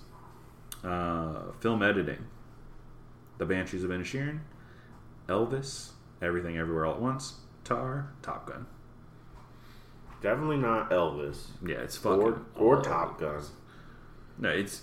I've only seen 30 minutes of it. And I know it's gonna be Everything Everywhere All at Once. It's gotta be. It has because they do so much like Fun stuff. Yeah, so it's definitely that, and it should win. We'll skip the docus. Directing. Banshees, Everything Everywhere, The Fablemans, Tar, Triangle of Sadness. Oh man. So I think there's a misconception about directing that people don't understand. Right. Mm-hmm. I've been to film school. I have a bachelor's in film and television production. Is the director is not in charge of anything. The director's only job in a movie is to tell the actors what to do. That's it, literally. And so I think this should go to Banshees because that is what a director does. 100%. And that is why Denis Villeneuve did not get nominated for Dune, because there's no standout performances in Dune. They're just like generic, and then the world is so grand. It's a whole different thing. While he should have been nominated for like a producing standpoint for that, or whatever. I would say definitely goes to Banshees. Yes, and I think it will win, but Everything Everywhere might win. It might. If freaking Spielberg wins, that's gonna be ridiculous. People will riot.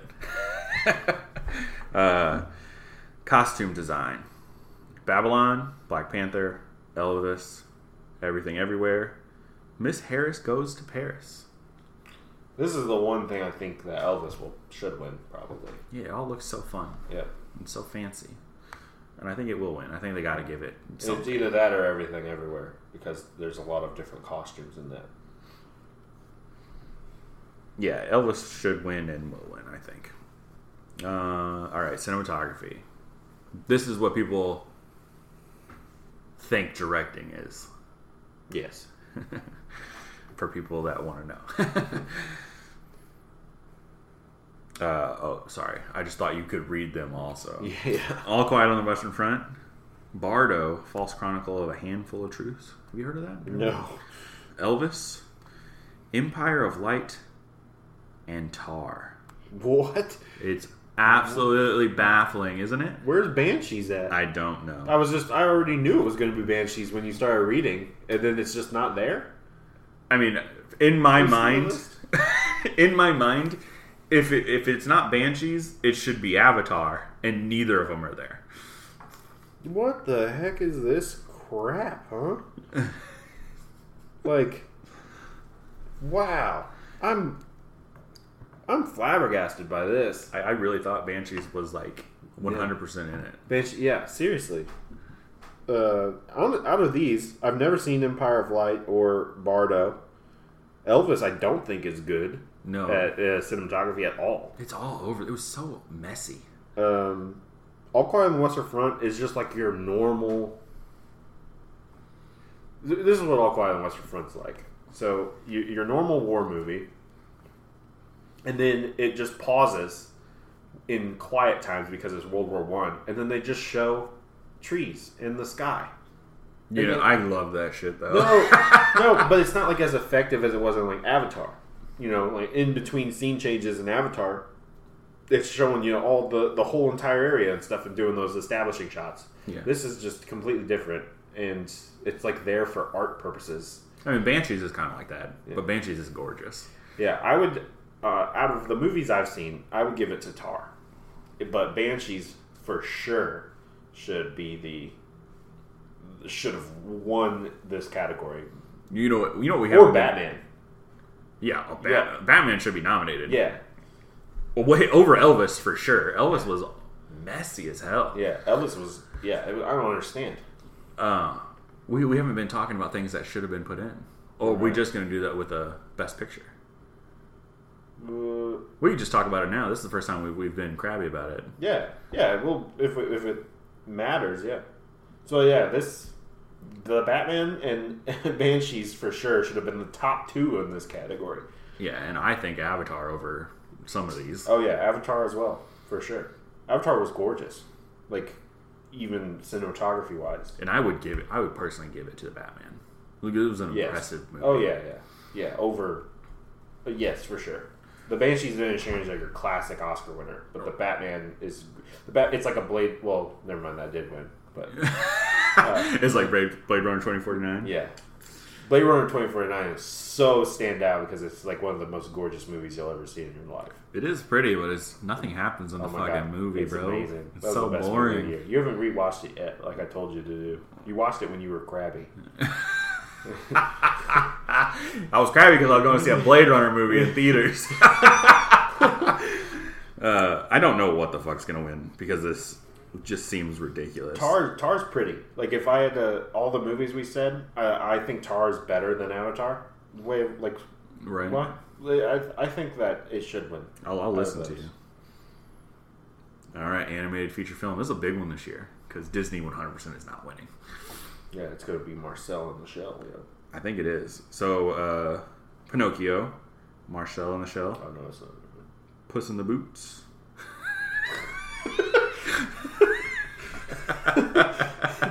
Puss in Boots, sorry. The Sea Beast and Turning Red. So I've seen all of those except for Turning Red, I think. I haven't seen Ghost. I haven't seen Ghost in the Shell or Puss in Boots. Never mind. I want to see Marcel in the Shell because it looks freaking awesome. Yeah. So it's funny. Marcel in the Shell is going to be amazing. I think. Pinocchio is going to win. It's the best Pinocchio movie I've ever seen. Have you seen it yet? No. Oh my god, it's amazing. It or Marcel and the Shell, or the Shell, is going to win. But this is the sleeper hit, though. And I heard that Puss in Boots is like one of the best animated movies you've ever seen. That's everywhere I see anything is that it's fucking incredible. Yeah. Like it's better than Shrek 2. I heard that it's like Into the Spider-Verse, as good as that. You know, it's got the same kind of art style as Into the Spider-Verse, kind of like cell shaded look. Mm-hmm. I can't stand that. Yeah, I don't. When I watched Into the Spider-Verse, everyone liked it more than I did, but it does hurt my eyes. Yeah, I don't like it. Why? Why is it like that? Well, it was purposeful. Well, yeah, I know, but like that's what Puss in Boots looks like. Oh, I think it's got a completely different art style from the first one. Because I've seen all Shrek movies. Because me and my wife, we downloaded all Shrek movies to watch them one time because we had only ever seen like 1 and 2. Let me tell you, we couldn't watch Puss in Boots because I couldn't find it. The original, the first one. I've never seen it. Yeah, so I haven't seen that yet. How many Shreks are there? 4. So I've never seen Shrek 4 or Puss in Boots. Yeah, I've never seen the first Puss in Boots either. Shrek 4 is with Rumpelstiltskin. But yeah, I think that it's either Pinocchio or Marcel, the Shell. Yeah. It would have went to Marcel every other year until Pinocchio came out. But Puss in Boots could be a sleeper hit because everyone says it's freaking incredible. True. It bombed though. All right, actress in a supporting role: Angela Bassett, Hong Chow for The Whale, Carrie Condon for The Banshees, Jamie Lee Curtis, and Stephanie Sue for Everything Everywhere. So it's the same exact nominees as the SAG Awards. Dang. Man, I don't know. It's either, because I would give it to the Banshees lady. She was incredible. Yeah. But I think that's who I would give it to, but it's definitely going to Angela Bassett, I think. You really think so? Yeah. She's probably got one, doesn't she? I don't think she does. Oh, really? Yeah. Are you sure? Didn't she play some Whitney Houston in a movie once or something, or some famous? You can look it up, but I'm pretty sure this is her first nom. I'll look it up. And because it's her first nom, and because of the career that she's had, it's going to go to her. Yeah, I know. You need to watch Strange Days. What's Strange Days? That movie with Angela Bassett that was like cyberpunk. That I told you Oh, about right. You got to write stuff down. You can't just tell me. I'm high half the time, bro. I don't remember shit. This is her second Oscar nom. Okay. What was the first one for? What's Love Got to Do with It? Is that Whitney Houston? Yeah. Was I freaking right? Heck yeah, I was. You're like a walking dictionary. That's awesome.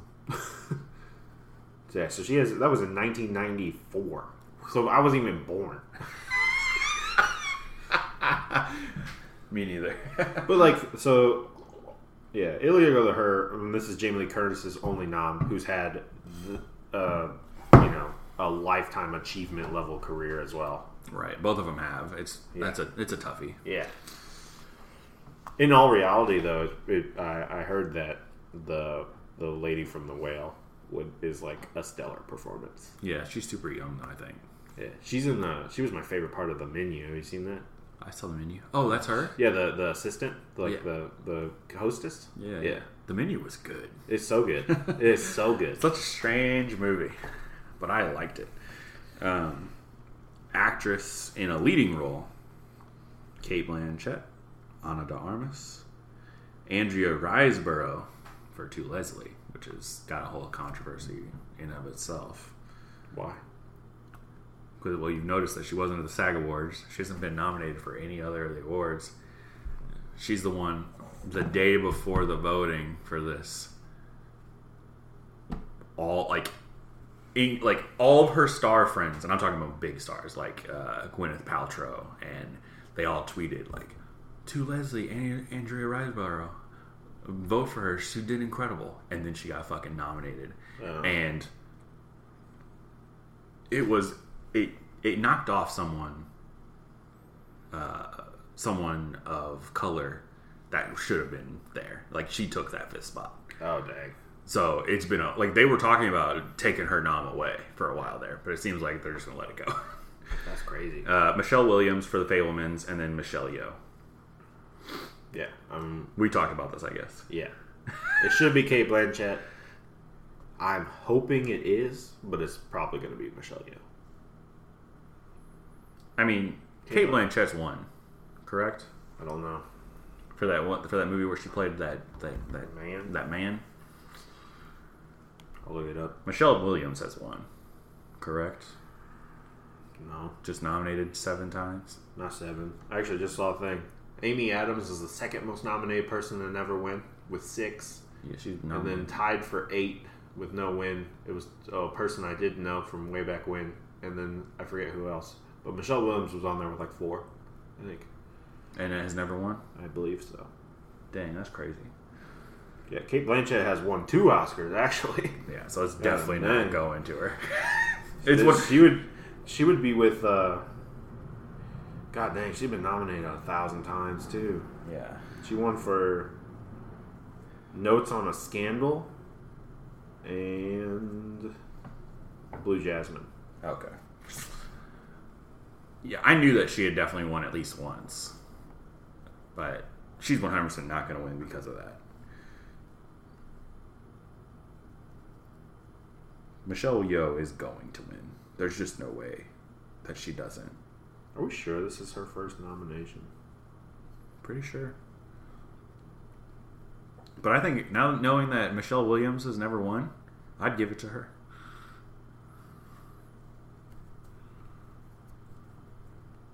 I'll check Michelle Williams right now. That long silence is because he's texting or Googling stuff and he can't do 2 things at once, just for everyone. Well, I was looking at Michelle Yeoh to see if she was nominated another time. No? No. Michelle Williams, this is her 5th nomination. With no win. With no win. So she's one behind Amy Adams. I'd give it to her because she does a great job. But we'll move on so you don't get too heated. About what? About Cate Blanchett. Yeah, it'll be fine.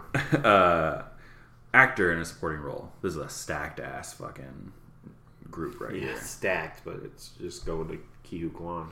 Ke Huy Quan, Barry Keoghan, Judd Hirsch for The Fabelmans. You know, you would know him if you saw him. Brian Tyree Henry for Causeway, and then Brendan Gleeson.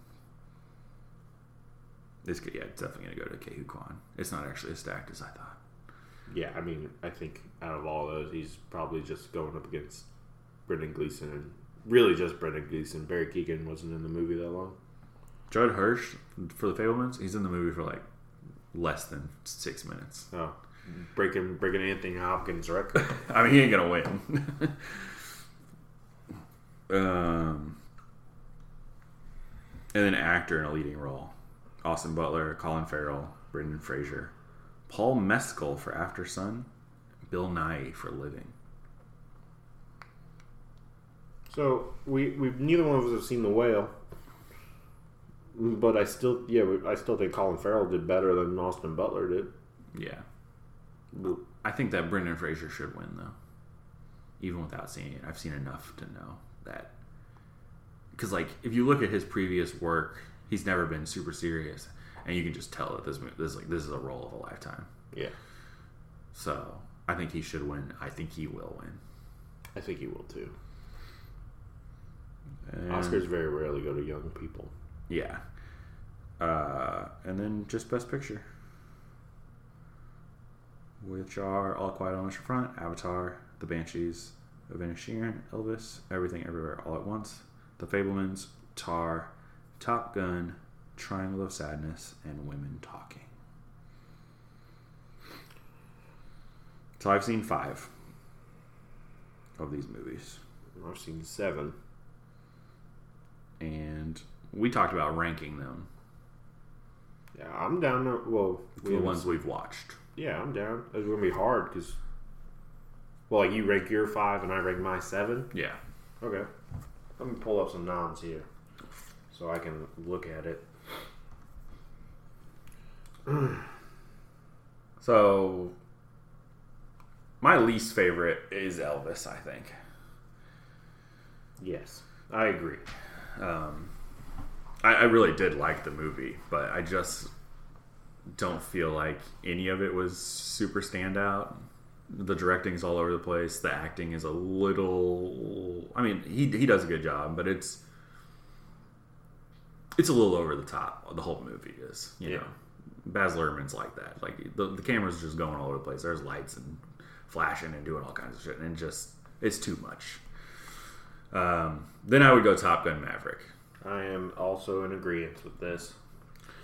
Because, you know, last week or whenever I had watched it, we talked about it really just being an old school blockbuster movie. And the only reason it got nominated is because our blockbuster movies nowadays are fucking garbage. So I don't think it's Best Picture quality. Yeah. But it is a very fun movie. Like, I did enjoy that movie. Then I would go Banshees. We'll just finish my list since we're diverting. Yep.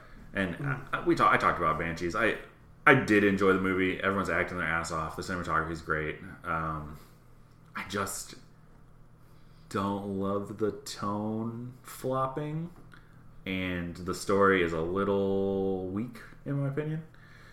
I feel like the movie should have went on maybe another 30 minutes, and I think I would have liked it more.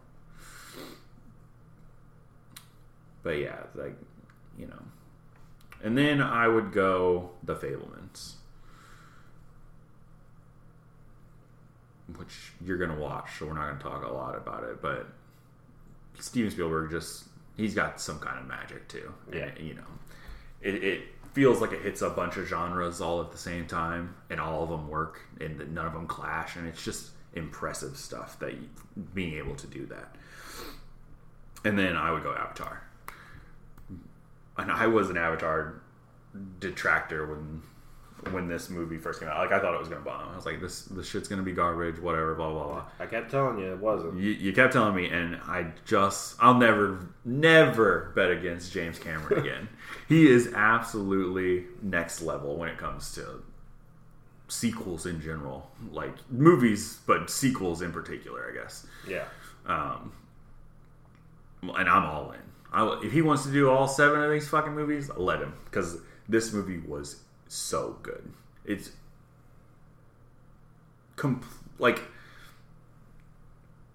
it doubles in quality over the first one in every single aspect. Yeah, it's amazing. Yeah. Fun fact about Avatar, Uh-huh. because I didn't have a fun fact on last week's episode. You missed a nugget? I missed a nugget of fun fact. This is confirmed by the head of visual effects, the director of visual effects from the movie. Okay. Said that the reason that the main son, I forget what his name is. Their names are complicated. Yeah, the main son, the one who's like swimming with the whale, and being Right. all rebellious and stuff. So he has the 2 braids in front of his head, in front of his one eye. Mm-hmm. And James Cameron specifically said to the visual effects supervisor of the movie, was like, you need to keep those braids in front of his eye at all times. He said, I want it to look like Eddie Furlong in Terminator 2 because he's rebellious. Wow. And then if you watch Terminator 2, Edward Furlong's hair is always covering his right eye. Yeah. And so he has those 2 braids covering his right eye this whole movie because he's rebellious. I like that. I'm going to do a little tangent since we're talking about Cameron and Spielberg a lot. Okay. They are the only 2 directors that I can think of that can pull off a kid in a movie and not have it be annoying. And they do it consistently, and I don't understand why no one else can fucking do it. You're right. Well, the only other one is like Juno. Well, Juno, that's like a teenager though. Oh, you mean like a kid? Yeah, like the Jurassic Park kids. Oh yeah. Or Newt from Aliens. Like, how do they do this when everyone else fucking sucks at it? I didn't even think about that. It's just impressive. I was thinking about that the other day. That they're the only 2 that can do it. Nolan won't even put a kid in his fucking movie because he can't deal with it. He's like, I ain't dealing with the kids. Yeah. I mean, man, we need to talk about Nolan next week because this new movie's looking like he's gonna fix his freaking. He gonna get his Oscar? No, he's gonna fix his protagonist problem he's had lately. He does have a protagonist problem, and he's got a sound problem. I like the sound thing because it makes sense in my head. We can talk about Nolan next week. That's fine. Yeah. Were you gonna say something else about the Avatar before I cut you off? I could gush and gush about Avatar, but no, I'm good. Go ahead and finish your list. I have a question about Avatar. Well, when I get to Avatar on my list, we'll talk about it. Okay. So I was the same with you, right? Elvis at the bottom, and then Top Gun. So let me think here. So then I would definitely go All Quiet on the Western Front. This is like not even in my top 5 war movies I've ever seen.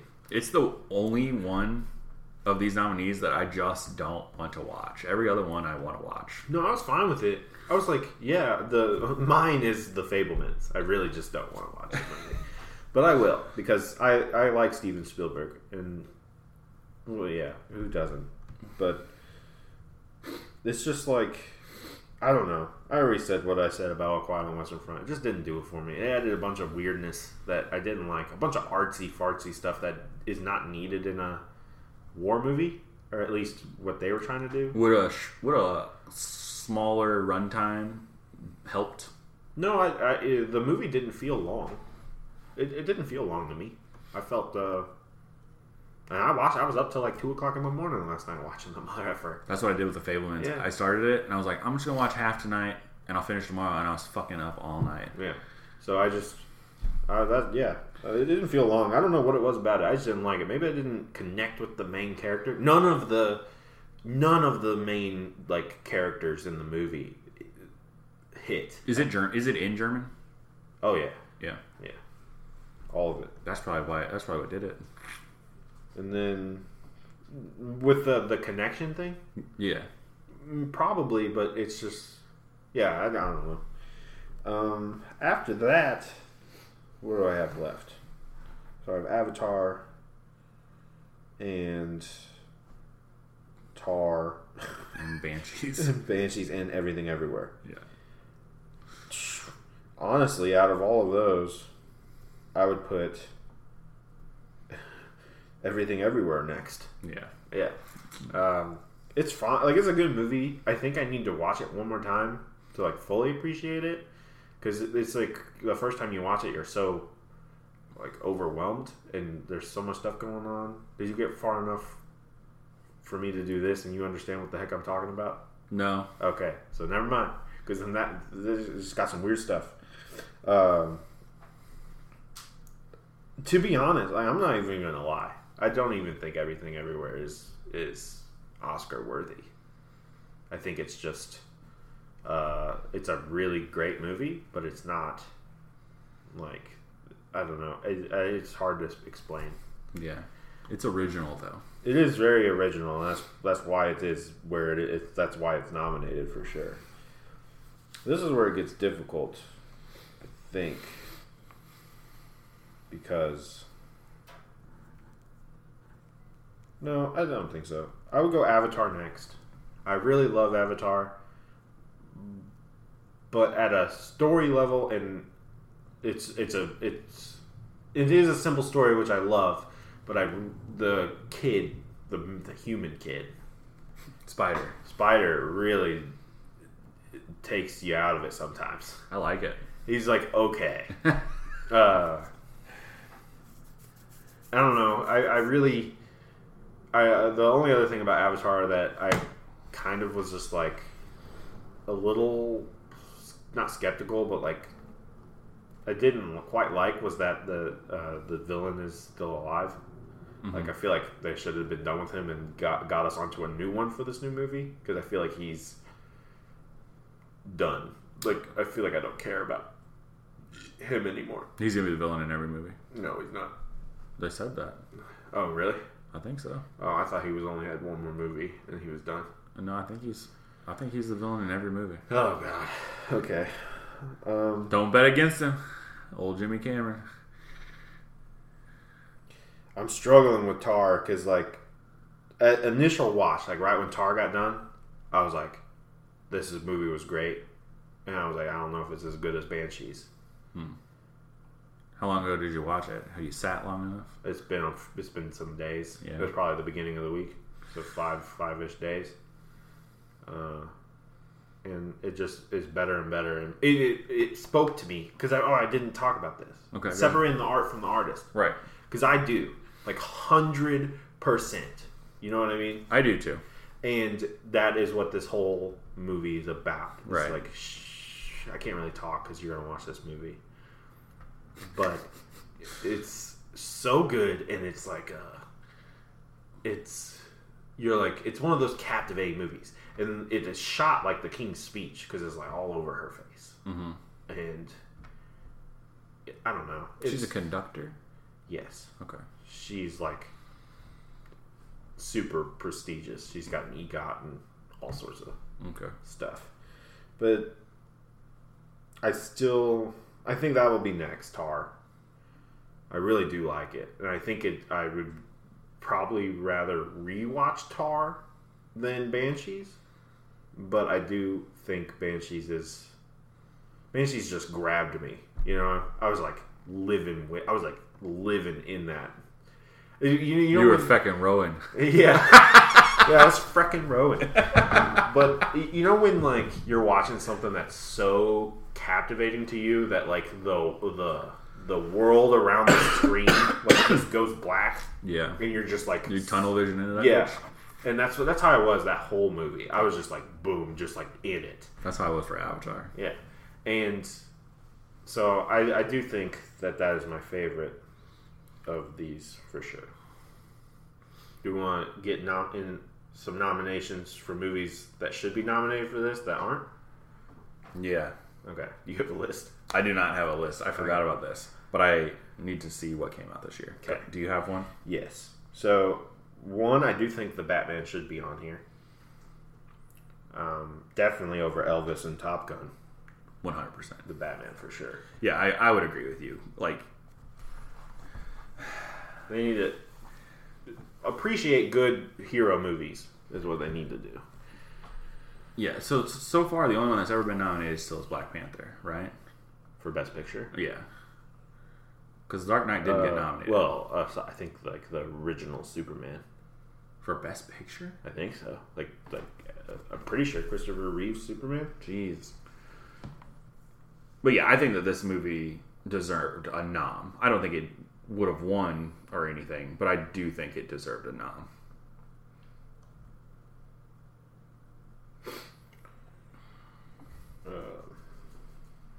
I have more if you want. I have one more. Oh, I just thought you were looking something up. Oh, I'm looking up Superman. It was nominated for 3 Oscars. Let's see.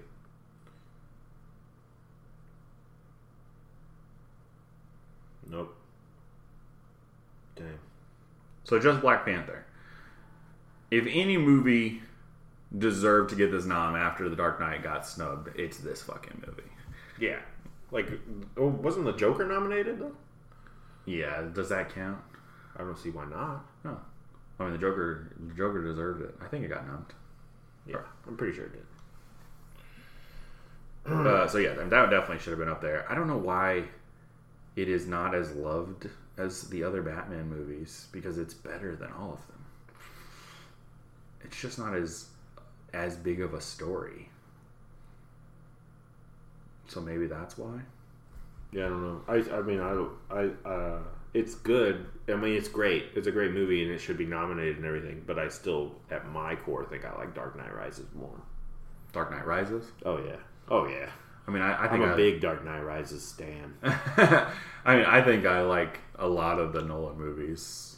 Probably, like, I would watch them more than I would watch the Batman. Yeah. Because they're just more exciting. The Batman is just it's such a small story. Yeah. And I think that's what factors in. You don't want, like, people don't want a small story with a superhero movie. So I don't know if I would. Well, I mean, over Elvis and fucking Top Gun, yes, I would put The Northman. Oh yeah, Northman. It should have been nominated for something. I can't believe it's not nominated for anything. Like, that should have won set design. Their sets were made from the real wood that the Vikings would have cut to make all of their huts. And they grew the farm legit. The set is so practical and real that they're keeping it up as a museum for Vikings. You know what's crazy? Like, how did this not get nominated for anything? Let's talk about everything this motherfucking thing should have got nominated for. Cinematography. Costume design. Hair and makeup. Yep. Production design. Yep. I mean, maybe an acting nom for Ethan Hawke.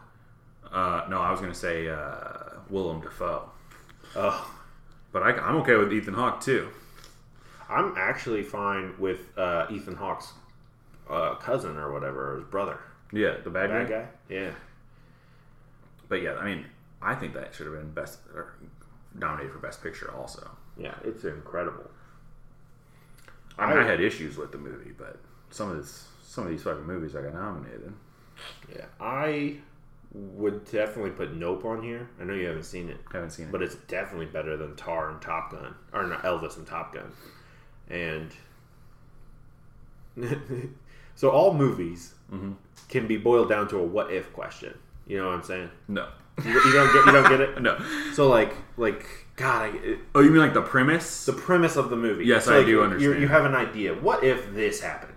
The what if question for Nope is one of the greatest what if questions. Like, it was one of the greatest things I've ever. Like, I can't even admit. The fact that this came out of someone's brain was like the coolest freaking thing. Because it's like the dumbest what if question you could ever ask. And then he makes a movie that's actually freaking good about it. You need to watch Nope so we could talk about it, because that movie is insane. So I haven't found another contender that I would put up, but I did find one that you might want to. Crimes of the Future. Oh, yeah. Would you put that? Crimes of the Future is definitely a better movie than... Crimes of the Future is a better movie than probably like 5 of them? No, 8. Damn. Yeah, I think the only things that are better than Crimes of the Future in this lineup is Banshees and Tar. Because let me tell you, Crimes of the Future is a movie that you're going to watch and you're not going to like it when you get done with it. Why not? No, like no one. Like, because it doesn't make you feel good. Well, yeah, I know. I can imagine that. It's just, and you're going to be like, what the heck? And then the movie just sits with you forever. And you're like, God, that one has a good what if question too. A real good what if question. And it is just incredible. I really want to watch that movie again because it's so good. I'm going to watch it. Yeah. My movie list is long. Like, I have a list on my phone. Yeah, I bet. I have so much stuff I want to watch. Half the time, though, I do the mistake. I ask her my wife if she wants to watch it too, and then she says yes. Yeah. See, mine's the complete opposite. I'm like, what do you want to do? You want to watch a movie? And she says, no. Yeah. No, that's what happens. She wants to watch a movie, and then I'm like, okay, well, let's watch it. And then she's like, no, not right now. Oh, mine just never wants to watch a movie. Oh, well, that's great. That means you got time to watch them. Nah, because I have to spend time with her. Oh, I don't do that. This is going to seem weird, but because of how weak I feel like some of the noms are, I would put Don't Worry, Darling. Yeah, and that movie got review bombed just because of the drama that was going on. Because that movie's good. Because I would nominate this in several categories, actually. I would give it cinematography also. and I think I would do editing, film editing, because it was those it was flashes of crisp movie, you know. Yeah, it was. And I would give it a Best Picture nom with this list at least. I really like that movie. I can't believe it got the hate that it did just because. What did she even do? I don't even know what she did. Who? Olivia Wilde. She didn't. It's not like there's nothing she did. She started a relationship with Harry, right? And Florence Pugh came out and was like, she didn't direct. She didn't Florence Pugh directed her own performance because Olivia Wilde was so busy talking to Harry the whole time and doing all that. That was it. And then there was the spit thing that Chris Pine. Well, there was the Shia LaBeouf thing. There was that recording of her begging Shia LaBeouf to come back, but I don't understand. I guess because that came out after she was like, "Oh, I fired him." That's what happened. And he said he wasn't fired. Right. He came out and was like, "I wasn't fired." God, that movie would have been so much better with Shia LaBeouf in it instead of Harry Styles. Yeah, I know. My gosh, that movie was good though. Yeah. In all honesty, I think I would put The Menu over a bunch of these movies too. I mean, The Menu was very good. Well acted, well written. Trying to find movies, but I think we've hit them. See, I have two, but they're both horror movies, and horror movies don't really belong. Yeah, Barbarian wasn't good enough to do this, man. Barbarian was good enough, but I also think Black Phone was good enough. Have you seen Black Phone? Yeah, I saw it in theaters. Did we go together? No. That was a tight, crisp movie. That was well written. Everything comes back and plays its part right at the end, just like you want. It's like a perfect script for teaching people how to write a script. So I just wanted to shout them out. Yeah, Ethan Hawke should be nominated for his role. Yeah, I would. I'd do a supporting. I'd give him the supporting. But yeah, I mean, he was incredible. Why he doesn't ever get any love, and he's always great. Yeah. I think I've hit all of my ones I would put over it.